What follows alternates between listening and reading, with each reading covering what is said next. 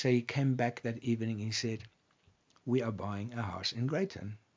I said, who's we? Number one, and number two, where is Greyton? Welcome to My Way, a podcast that shares the stories of people who are doing life their way. Listen along as we explore what works, what doesn't, and the experience that happens no matter which path we choose. I'm your host, Sunny Collins. Thanks for listening. Sunny here.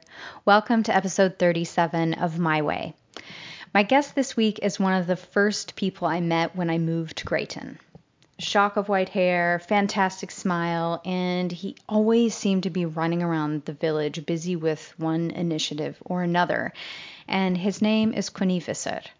And we don't see Coenie around town as much as we used to, but I saw him not too long ago at a coffee shop. And though he stated emphatically that his life story was boring, I refused to believe it, and I insisted that he come and sit down for a chat. So he did. And as always, I was grateful for it. So make yourself a cup of something, have a seat, and enjoy the conversation. Okay, my name is Coenie Visser. I've lived in Greyton for about 30 years, spending time in Greyton, spending time in Cape Town, and also travel as much as I can. I was born in a very small town, Afrikaans community of Pakketberg.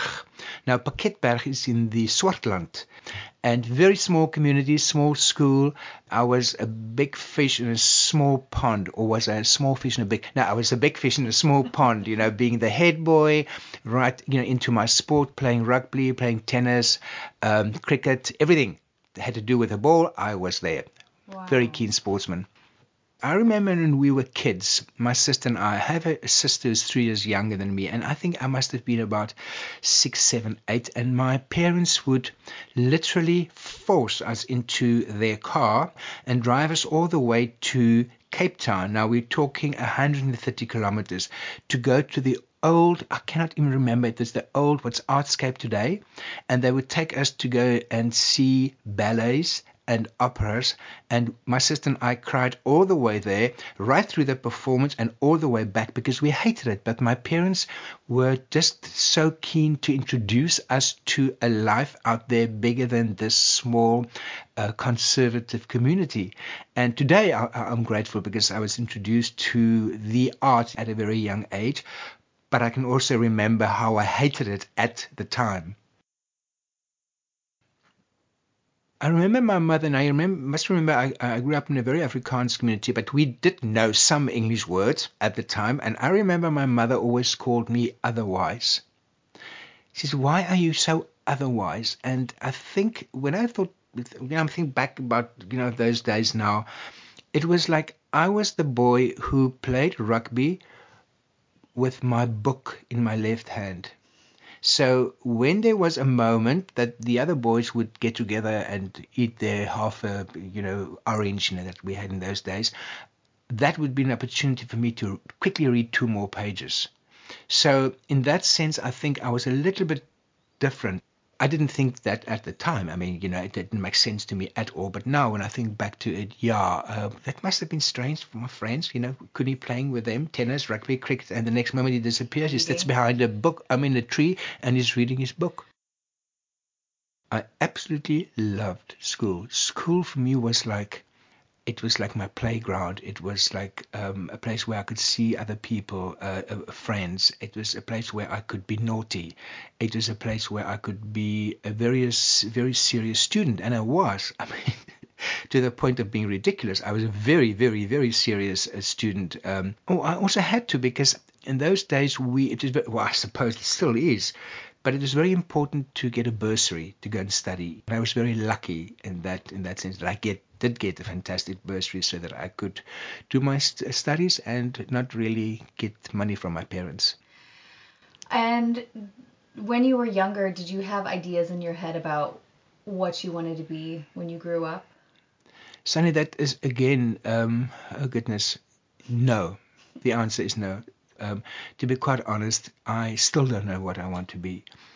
I think about it often, especially now that I'm older. I'm thinking, why can't I be a lawyer and start my first job, and I'm a lawyer and I'm a lawyer for 30 years and I retire and I'm a happy retired lawyer. What am I now? If I have to tell people, if people ask me what's your job, I'm actually a bit embarrassed because I don't have a job. And yeah, it's a case of a jack of all trades, master of none. You know what I'm saying? Because absolutely. I do something for 3 or 4 years and I get bored. Teaching, and then the restaurant, and now the stuff that I did overseas. And I got a bursary from Afrikaans newspaper Die Burger at the age of, I think I was in grade 11. And part of the conditions of the bursary was that I had to work there as during my school breaks. So I was like 16 when I started working at the newspaper as a reporter, general reporter. And I didn't even have a driver's license, obviously, at the time. And I remember one of my very first jobs, and actually very funny, is that Sonny, you're way too young, but there was a very famous English actress called Hayley Mills. Oh, yeah. And you remember Yes. the Parent Trap, Trap. something like that? Yes. Yeah. She was a very famous child actress. I remember seeing all those movies with Hayley Mills. And I think it was my second day, and there was a phone call to the general office where my desk was, and there was not a single reporter. And the editor said, "Well, Coenie, then you have to go. Hayley Mills is in Cape Town. She's on some big ship, and she's having a press conference, and you must go." And I remember, I couldn't even speak English. I'm this Afrikaans boy from this Afrikaans village. And I just phoned the photographer. I said, "You have to take me because I can't walk there. It's too far from where I work to get to the harbor." And he said, "Yeah, you'll take me." Long story short, I got on the ship. I was very fortunate that the director, I think his name was Dirk de Villiers. He was a very famous director in those days. And he called me aside and he said to me, "You young boy, is this your first job? Because I must have looked like, I was at death's door." He said, "Is this your first job?" And I said, "Can you tell?" He says, "Yes." He says, "Come." So he took me into her cabin where Hayley Mills, I was starstruck. I couldn't say a word. I remember suddenly, and I'm actually too embarrassed to tell anyone this, but that was in the year that Annelien Kriel became Miss World by default. Remember, Annelien Kriel was Miss South Africa, and she was runner-up, and then the actual winner had an illegitimate child that they discovered afterwards, and they stripped her of her title. And Annelien Kriel, Miss South Africa, became Miss World. And What year was this? oh, 73, 74, those, I was just a twinkle. Well, there you are. All right, makes me feel very good. Anyway, so I remember one of the first questions I asked her was, "What do you think of Annelien Kriel as Miss World?" And Hayley Mills looked at me and she said, "Who?" And I was horrified. I thought, you don't know Miss World? Everyone in the world knows Miss World. You, Hayley Mills, you don't know Miss World. And it's only when I got back to the office and I told the rest of the reporters, they said, "Oh man, don't be so stupid. What does she know about Miss World? Miss World is just a pretty girl." There's some people know about her, some don't. But yeah, so I don't want to meet Hayley Mills again because I'm still embarrassed. So I started working as a reporter, and also, I studied journalism at university, and then I worked at Die Burger at the newspaper as a court reporter, and oh my goodness, I made so many mistakes. But then after a year, it was like, ooh, now I'm bored.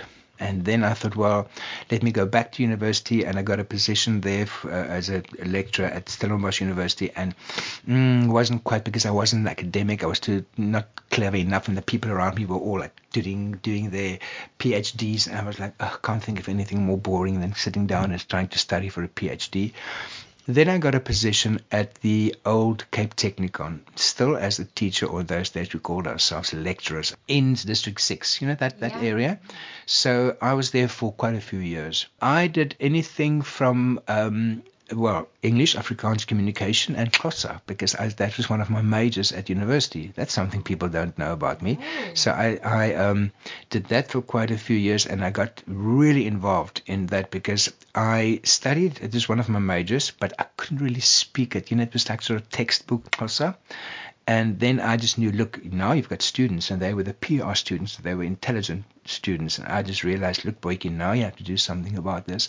So I would go to the townships every weekend, go to church on a Sunday morning, and just go and sit there and try and, learn the language, get used to the sound of how the people speak out there and not the textbook. Mm-hmm. And got into trouble a couple of times because in those days, remember, it was a white skin in a township was not a general sight, It was, I had 1 or 2 phone calls from someone saying, what are you doing in the township? And I would say, who are you? And click, so I never knew who phoned me. Oh, wow.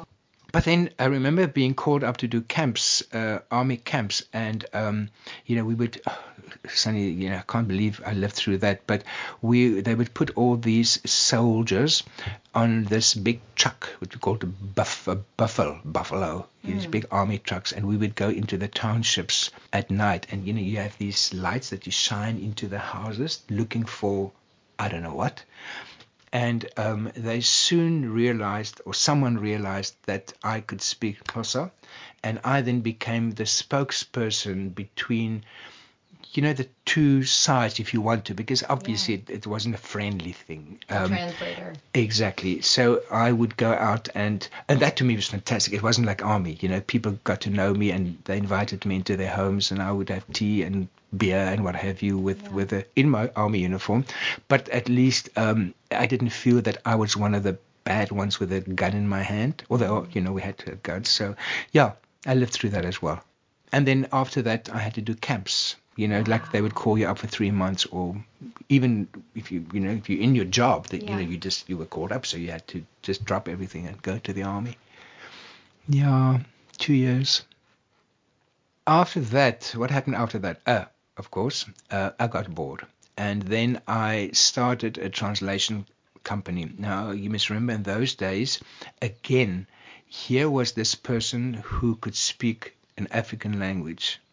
So I was in huge demand, because what happened was that companies, big companies, I'm not going to mention names now, got into this whole, I don't know whether it was guilt or whether it was because they were scared, but all of a sudden they put hundreds of their staff on a Xhosa course.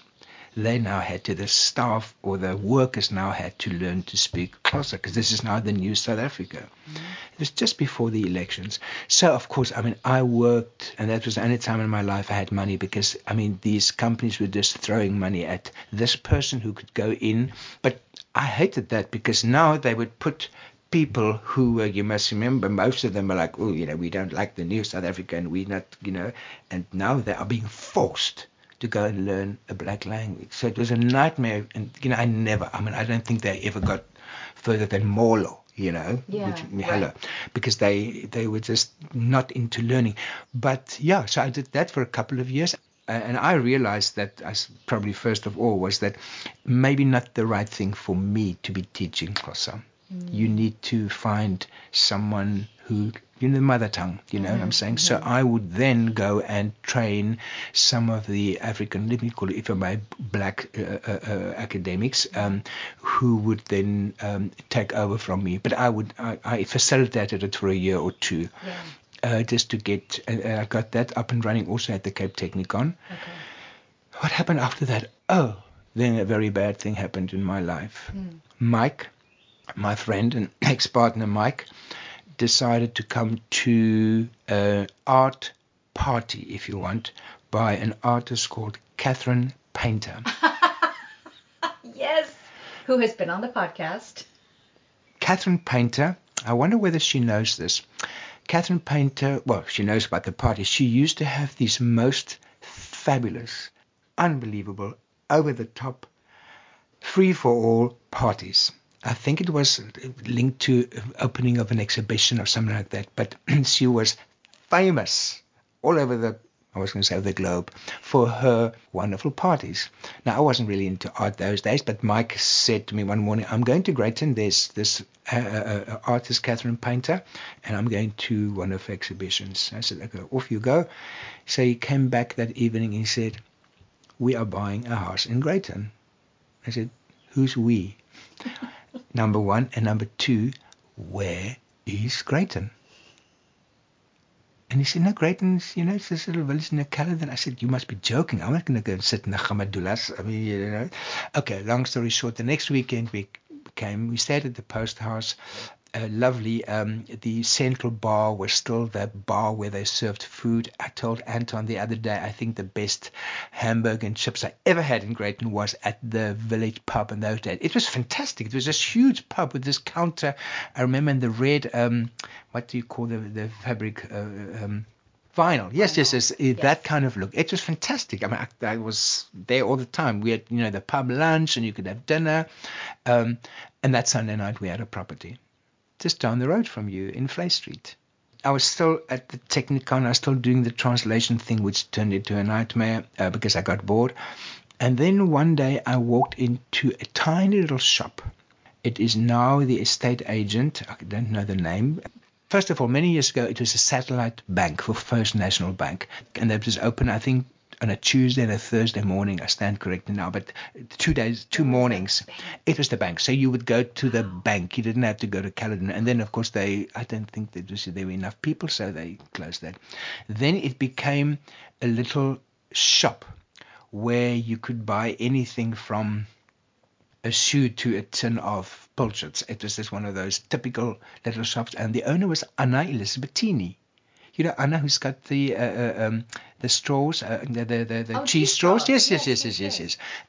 It was her building, and she opened this little shop.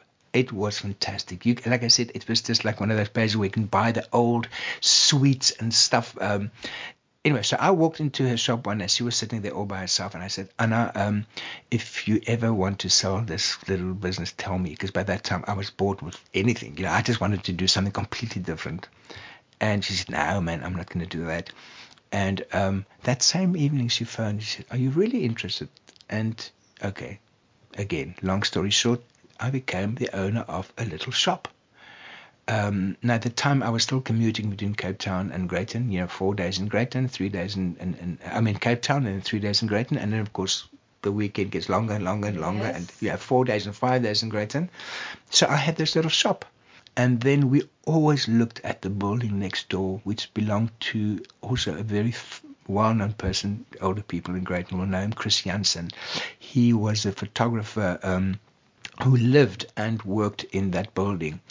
And it was an antique shop at one stage. It had many different, because he rented it out, or parts of the shop. And I always looked at that building, Mike and I. And then my dad died, and he left me a few rand. And again, we don't think, we just do. Next thing, we were the owners of this building. And now what do we do with this? And that's how the Oak and Vine was born. Yeah, I remember the early days of the Oak and Vine. It was very clear in my mind that it was only going to be coffee and cake. And then my friend Linda Groenewald, another character in the village, she offered to help me because I was still commuting and leaving the shop in the hands of staff. And she said, no, she will help me run the place. And she phoned me one day. She said, there's someone here who is hungry, and he was asking for a sandwich. And I said, no, we don't do sandwiches. And I said, how are you going to do it anyway? And she, unbeknown to me, ran up to her house, fetched her toaster, ran back to the Oak and Vine, and made this person a toasted sandwich. I don't know what it looked like, but it must have been a good one, because then I had more and more requests, and the next thing, it was a restaurant. But it wasn't intended to be. It was going to be a tiny little coffee shop, one section of the shop, and it just got bigger and bigger and bigger, and eventually turned into a monster, because it's huge. I think Greyton is a little bit spoiled, because if you go to any other village, you go to Pakketberg, my hometown, I hope no Pakketbergers are listening to this, but it is not easy to find a place where you can have a decent coffee. And many of these small towns, and then you come into Greyton, and you can go to any restaurant here and you'll have a decent cappuccino. Goodness, I remember when we first served cappuccinos, and we were probably the first in the village. People were all saying, no man, what's this? Give us coffee. We want coffee. So I think we're just a little bit spoiled. and Yeah. I include myself. Now with this whole new vibe of the cyclists and the whole thing of nature, I think that's amazing for this village. I, for one, I'm very excited. It wasn't our intention, but we've discovered very soon that we were actually copying Melissa's. Now, Melissa's at the time was like the place in Cape Town, and we sort of created a vibe or a place based on what Melissa's did, and also Giovanni's. Well, I'm flattering myself now because Giovanni's is just amazing, but we became very friendly with the owner of Giovanni's, and he helped us quite a lot with the kind of product. I was a monster in those days. I probably still am, but in those days as a businessman, because I just wanted to create something that was completely different. And I would say to my suppliers, if you go to that shop and you sell the same product at that shop, you're out of here. You go to Oakenvine for a certain ice cream or for a certain biscuit or a certain, and I can tell you hundreds of stories of how I had to manage that. I had to bring stuff in from Cape Town, even ice cream. I would get in my house. I had a whole sort of garage full of fridges and deep freezers in our house in the Oranjezicht, and I would pack all the stuff, the chips and the meringues. Now you know how delicate meringues are that they used to sell at Melissa's, and then I bought ice cream from a good friend of mine. It's called Nice Ice Cream, and I remember that everything was in the car, plus my dogs or some of them. Then I would had all the stock and even salad packs, and I would get in my car, and then I would not stop, even if you paid me, even if you shot me, or because I had to get to Greyton, and I would phone my staff when I left, and I said, 1 hour and 10 minutes. You are at the door. Fridge is open. It's a matter of we stop, they grab the stuff, straight to the fridge or the deep freeze or whatever, and I had my product that no one else had. But now it's difficult because now people don't, restaurants, don't drive far to go and get their product because everything is delivered. In those days, it wasn't really. It was only the bread and the milk, that they delivered to Greyton. Now you can get anything. Yeah, so we had good times. We had, it was before your time, but we had unbelievable parties and functions and fashion shows and evenings where we invited celebrities to come, South African celebrities to come and meet people.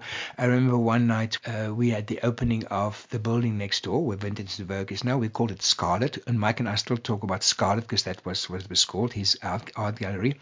And we invited 3 drag queens. And Sunny, it was hysterical because first of all, they were like real drag queens, not just a man in a dress. I mean, they were girls, and we had them in a cabriolet, someone's very fancy car in the back of the car, and they were driving through the village, and everyone came to this party, and these 3 girls mingled with the guests, and I mean, it was hilarious because some of the guys got very friendly with these girls and never realized that they were not girls. It was, I mean, Greyton people that lived here at the time will tell you. So we had a lot of that. I throw at the time, to me, that was my, because the restaurant life, of course, I got bored very quickly, and I had to do all these events and things and trying to bring people into Greyton. And that, of course, everything is like a little puzzle because now I'm the businessman. I'm sitting in a restaurant. It's bigger than we anticipated it was going to be. And the weekend trade was amazing because, people came from all over to come to the Oak and Vine. During the week, it was still quiet, so like it is still today. So I had to, and then, of course, in winter time, the village was dead. So at the time, I was involved with tourism, and I said, look, guys, we have to do some kind of a festival, because at the time it was only the Rose Fair. We have to do something in winter to bring feet to Greyton and for people to see what Greyton is like in winter with all these little cozy fires and, and that's how the music festival started. The Classics Fall. It was, at the time, it was called the Winter Festival, just a winter festival. But I was very strict in the sense that I said to them, whatever the Rose Fair does, we don't. because it's no good having two. Because before you know it, the festivals are basically the same. Yeah, it wasn't going to be a music festival. It was just a winter festival where we had all kinds of winter activities, the hiking and, but nothing to do with gardens or rose fair-ish, or even the market wasn't like the rose fair market. We said it was only going to be the locals like it is now, on a Saturday. It was just a little bit bigger. Then it got to a stage, maybe the second or third year, when I talked to a friend of mine, Zahn Stapelberg, who's an opera singer, and I said, don't you want to come and do a concert? She said, yes. I said, but we can't pay you. And she said, I'll bring my friend Francois de Toy, who's a very, one of the best pianists in South Africa. And I talked to him. He said, yeah, I'll do it for free. And we did 2 concerts, and we sold maybe 50 tickets for each concert. And then, 16 years later, here we have a festival. That's, I don't know much about classical music. And the thought of sitting through a concert for an hour and listening to heavy classical music, it would kill me. So I was invited, Jenny Loyner, another lady in the village, invited me to go to a concert by Andre Rieu or someone like that. He's a German or Austrian. He's got this huge band, and they come to South Africa once every 2 years, and they play classical music, but it's jolly classical music. And I was like, oh no, I don't want to be seen dead in a concert like that. It's all the, sort of hoi pollois go to that kind of concert. And yes, there were hoi pollois. I was one of them. And what I experienced that night was this huge, wonderful band playing classical music, but people actually dancing in the aisles. And I'm talking about my people, Afrikaanse oomies and tannies, and, well, not only, but you know what I'm saying, my people. And I was like, what's happening here? It's classical music and people are enjoying it. And I came back and I spoke to whoever on this committee. I said, let's do a classical music, but for everyone. It must be a classical music. It must be classical music that I can also enjoy. So I would sit in the audience. I would listen to the music. I don't know whether it's Bach or Beethoven. I'm not sure. But I recognize the music and I can appreciate the music. And that, I think, is why it has become popular. Because what we try and do, it is classics for all. So we would have serious music, because you have to cater for the connoisseurs, but you also have light classical music, maybe music that, like in the movies, you don't even realize that they are compositions, by classical or by composers, and then you hear the music, but you can still recognize and say, yeah, I like that song, I know that, and I think that is probably why, if I may say so, the festival has become very successful. And I mean, this year, record sales. And it's always a good feeling that, that your sponsors, that they know, okay, we didn't have much money, and that is not the idea, but at least we could give some money to our charity, and that is a fantastic feeling. It was about 8 years ago that I just realized that, I've always known that Genadendal people are very into their music. And, Sunny, interesting, someone told me, someone from Genadendal, that many, many years ago, and maybe not even that many, just about every single house in Genadendal had a piano. They're not there anymore because, I suppose through poverty, people started selling their pianos. You will not believe how many musically talented people are in Genadendal. Unbelievable. That's a study in itself. One day one can go and say, find all these hidden artists. They are somewhere. Some of them are obviously now much older, but they are lots of pianos in Genadendal in their homes. I started talking to people in Genadendal, and I just realized, come on, guys, it's just, there are ways of getting to know our neighbors, and one would be or could be through music. And that, again, to me, and it's just like my own little, when I'm in my own little space, and I say, Coenie, you don't want people out there to say you are fantastic, but I'm going to say this to myself now, in my corner, in my room, where no one sees, no one hears. Well done, Coenie. Because I think we, and I want to say I, but we, people helping me, have achieved something with bringing the communities, even if it's just for a month after the festival, when, you see the kids walking around with a tin and a stick, and they're hitting or making a little guitar out of a tin, and and singing and getting involved in choirs, because we invite local choirs every year, and what it's doing. The kids, they want to be part of a group where they can produce these wonderful sounds. So I'm very excited about that.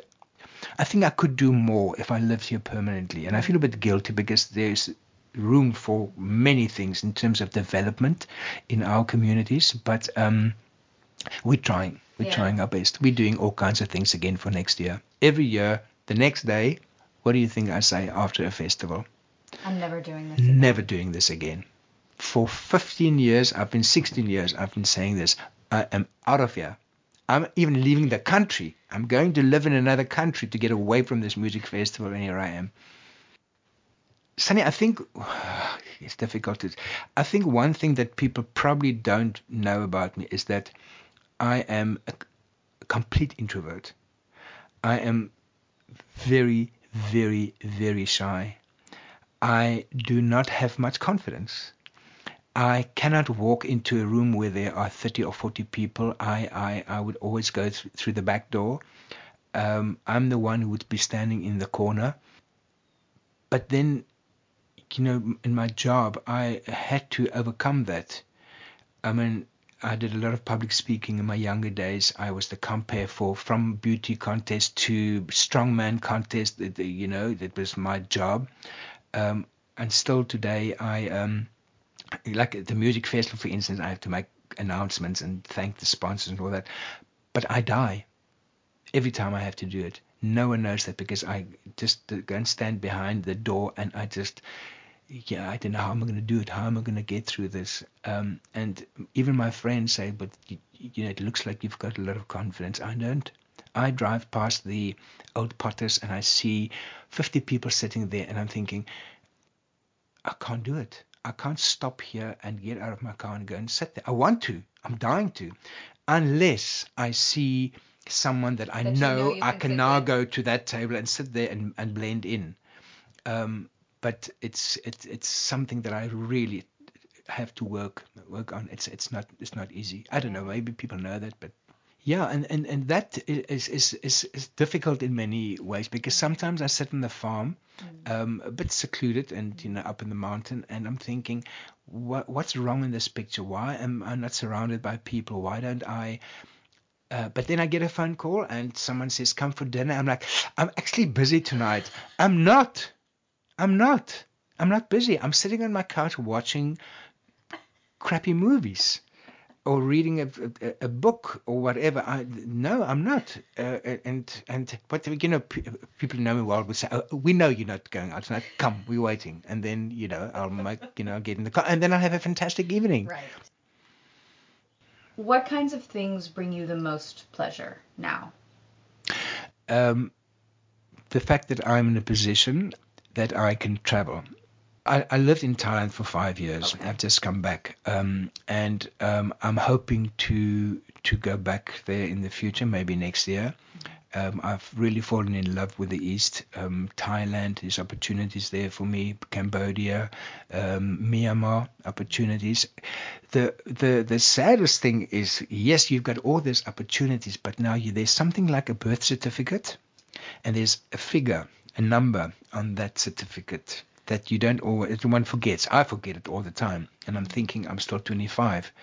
But there comes a time that you can't do these things, and job-wise now. Also, in your physical ability, but I'm talking about job-wise. So it's almost like I want to cram everything into the few years that I can still do that, and travel.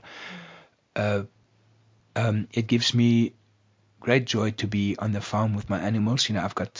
I don't even want to tell people how many animals I have, but there's a lot of dogs, and there's horses and alpacas and donkeys and chickens and it's fantastic for me. I mean, I'm not a farmer, please. I mean, it's a joke, but getting up in the morning when the staff are not there, on weekends, for instance, and it's a routine. You feed the dogs to get them quiet, take them for a walk to get them relaxed, then move on to the chickens and make them happy, feed them and make sure that they're out and they're safe. Then move on to the alpacas, and then move on to it's a routine, and it's almost like the animals know the routine, because they stand there waiting patiently. Give the food to the alpacas, and the horses keep their distance and the donkeys keep their distance until it's their turn. So yeah, that gives me joy. Okay, so what do you feel like this village has taught you?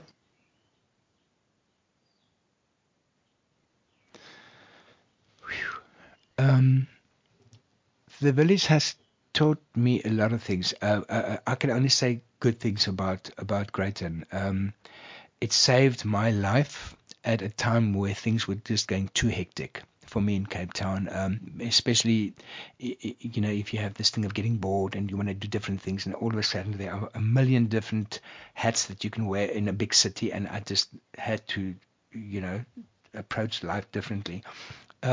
Look, greatness taught me a lot of things. Not always. I mean, there were difficult times, and it's maybe got to do with the fact that I'm a sensitive person, and there's always criticism. And when you have a restaurant, that's why I've got a lot of respect for anyone who's got a restaurant in this village. Yeah. Or let me put it this way: anyone who puts up his hand, who says, "I am going to do this," and I'm going to, that person is a target, unfortunately. And I don't mean it in a bad way. And I don't want great people now to say, "Oh, Coenie, who do you think you are to make a statement like that?" But I've learned to maybe withstand that and to say, to hell with that. I mean, I know people criticize me because they think I'm only doing it for my own pocket or just at the time for the oak and vine. So I think, I don't know whether it makes sense what I'm saying now, Sunny, but it has taught me just a little bit more. Don't, although I'm a sensitive person, don't let it allow it to get to you in such a way that you cannot do the things that you really enjoy doing. Right. There you are. That's what I mean. Yeah. So yes, I'm enjoying doing the music festival. Yes, there's people who don't say, but there's also a lot of people who are saying good things. Yeah. So Coenie, come on, concentrate on the good things and not always on the negative. Right. And I think that's what I've learned here. And when I meet someone for the first time, especially now that I've been away for a while, and people say, "Oh, I've heard about you," and I go, and my first reaction is, "Oh my God, no, please! What did you hear? It's not true. What a stupid thing." Oh, the battles from within. The battles from within, but we survive. We have. I hope you enjoyed this refreshingly honest conversation with Coenie. I found myself nodding my head profusely during the bit about being nervous in crowds and the quirkiness of being a recluse in this town. I totally get that. And I think maybe a lot of you out there get it too. Please take a moment to rate the podcast on iTunes. This is a huge help for the podcast, and it only takes a moment to scroll down and click the number of stars you think it deserves. Don't forget to subscribe, share, and follow at Podcast Cowgirl on Facebook and Instagram for photos and updates. See you next time.